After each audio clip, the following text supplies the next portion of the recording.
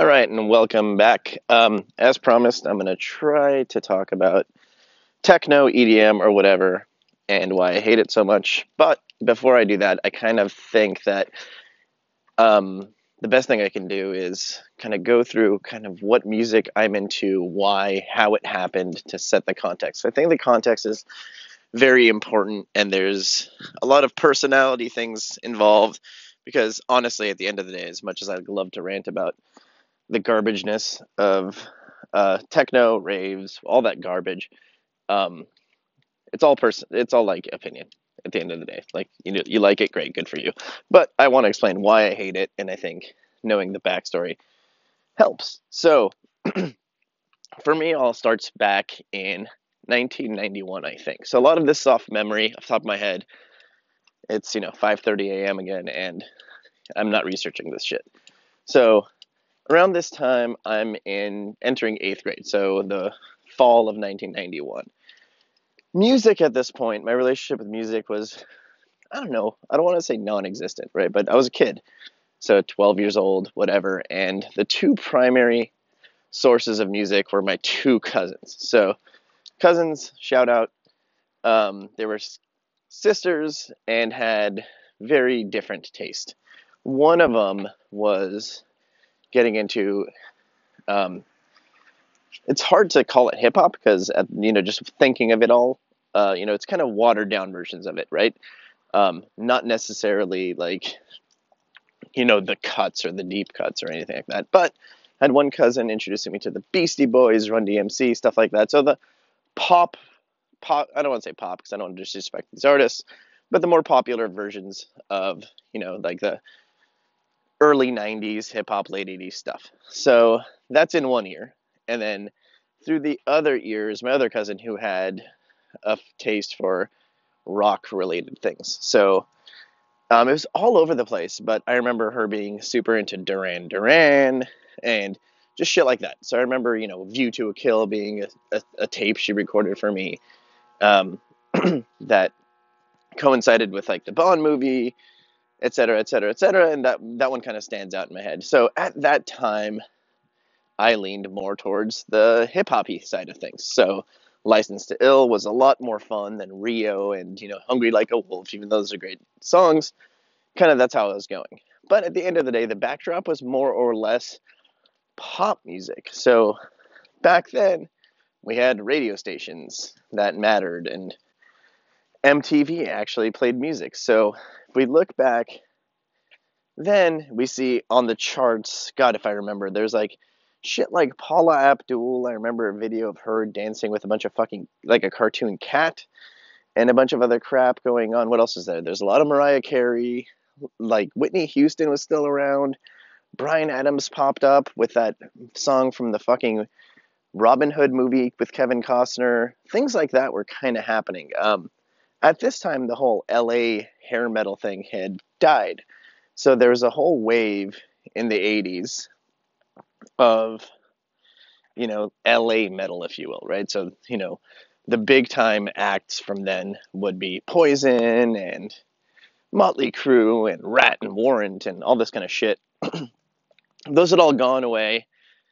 And at this time, in my recollection, it was mostly just like pop music and just acts like Color Me Bad, 2Ds at the end, which is a really weird group of dudes singing like baby making music and all that kind of shit. So, anyways, the point here I'm trying to make is the musical landscape was not very rock centric at the time.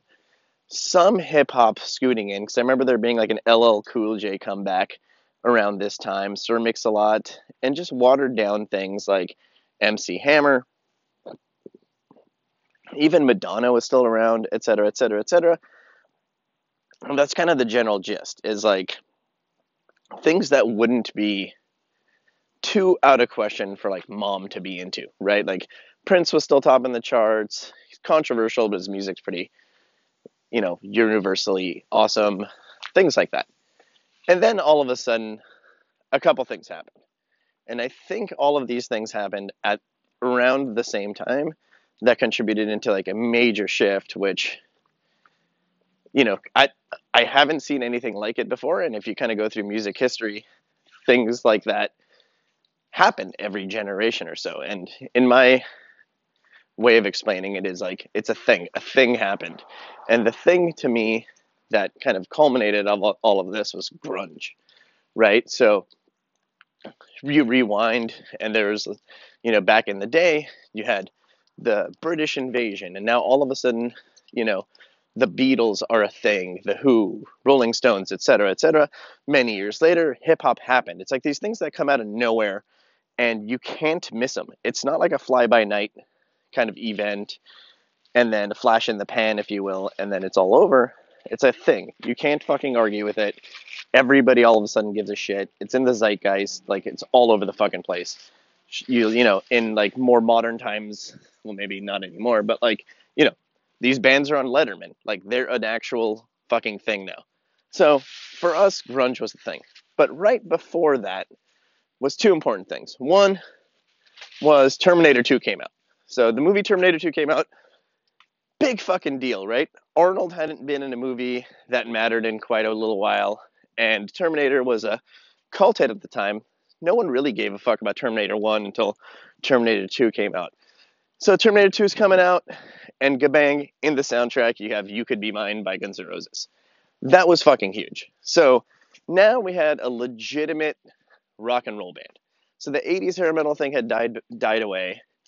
Guns N' Roses hadn't been heard of for a while. They recorded an acoustic album, between Appetite and the Use Your Illusion albums.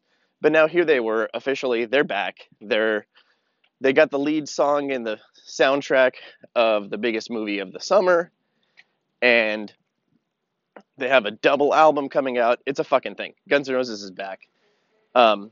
Side note here. Remember like 3 or 4 years ago, I had like a normie friend, much younger, not really has like rock in their DNA or whatever, and they went to Coachella. And, typical kind of like normal San Francisco resident of nowadays, they go to Coachella and come back and like, dude, I had no idea Guns N' Roses is good. It's like, oh, no fucking shit, they're good, dude. Like, are you kidding me? So this is kind of like the 20 years later version, but at that time, the excitement of like, oh shit, they're back, here you go. So that's how I remember that going. And at the same time, rough around the same time, we had Enter Sandman. So Enter Sandman was released by Metallica. Big fucking deal. They were a massive underground, in quotes, metal band. They sold out stadiums and stuff like that. But again, nothing that had caught like MTV just yet, right? Like they'd only had one music video before that for one, probably only played after 10 p.m.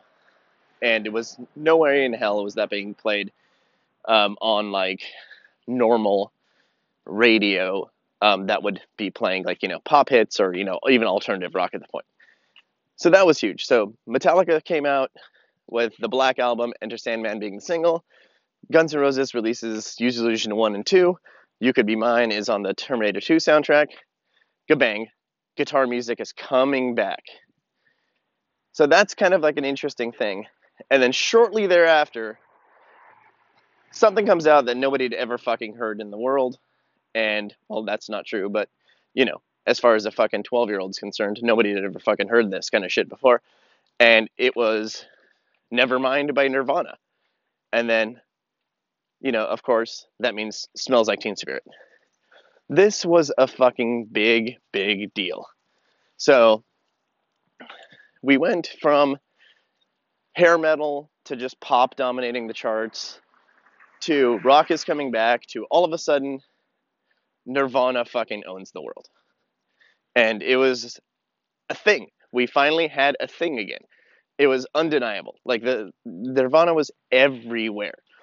So, I'm talking like the MTV Awards. They're on Letterman. They're on Leno. They're fucked up people. Their interviews are just like wild and sporadic. There's a bit of mystery going on. Just weird dudes. And with them followed the grunge scene. So now we had our thing. We had, back in the day, I wasn't alive for this. At the British invasion, early 80s, you had hip hop coming out of, I don't know the history, but out of nowhere, if you will, right? Kind of becoming a cultural phenomenon. And now we had alternative rock, punk, and metal had a bastard child, and that was shepherded in as grunge via Nirvana.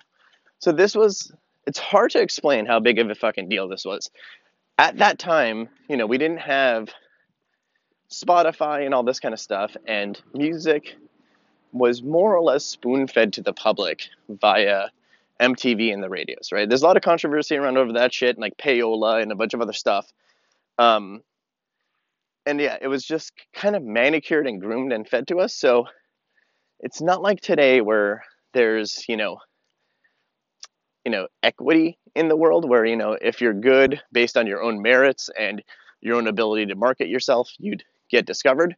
That could take you so far back then and maybe get you a major label signing, but it didn't mean that the major label would actually promote you or get you on an opening slot for somebody huge to help skyrocket you into the career. So this was big. Out of nowhere, we had this thing. And that's pretty much the end of it. I got to pick up Banjo's shit, so we'll pick up there tomorrow, maybe. I don't know. What day is tomorrow? So we'll pick up from there one of these days and get into how this kind of helps shape how I think of music, what it means to me, what I gravitated towards and liked, and then finally, in an episode or two, turn it all the way around and discuss why this is kind of bred like a hatred or distaste of non-human generated music. Okay, well, until then, see you later.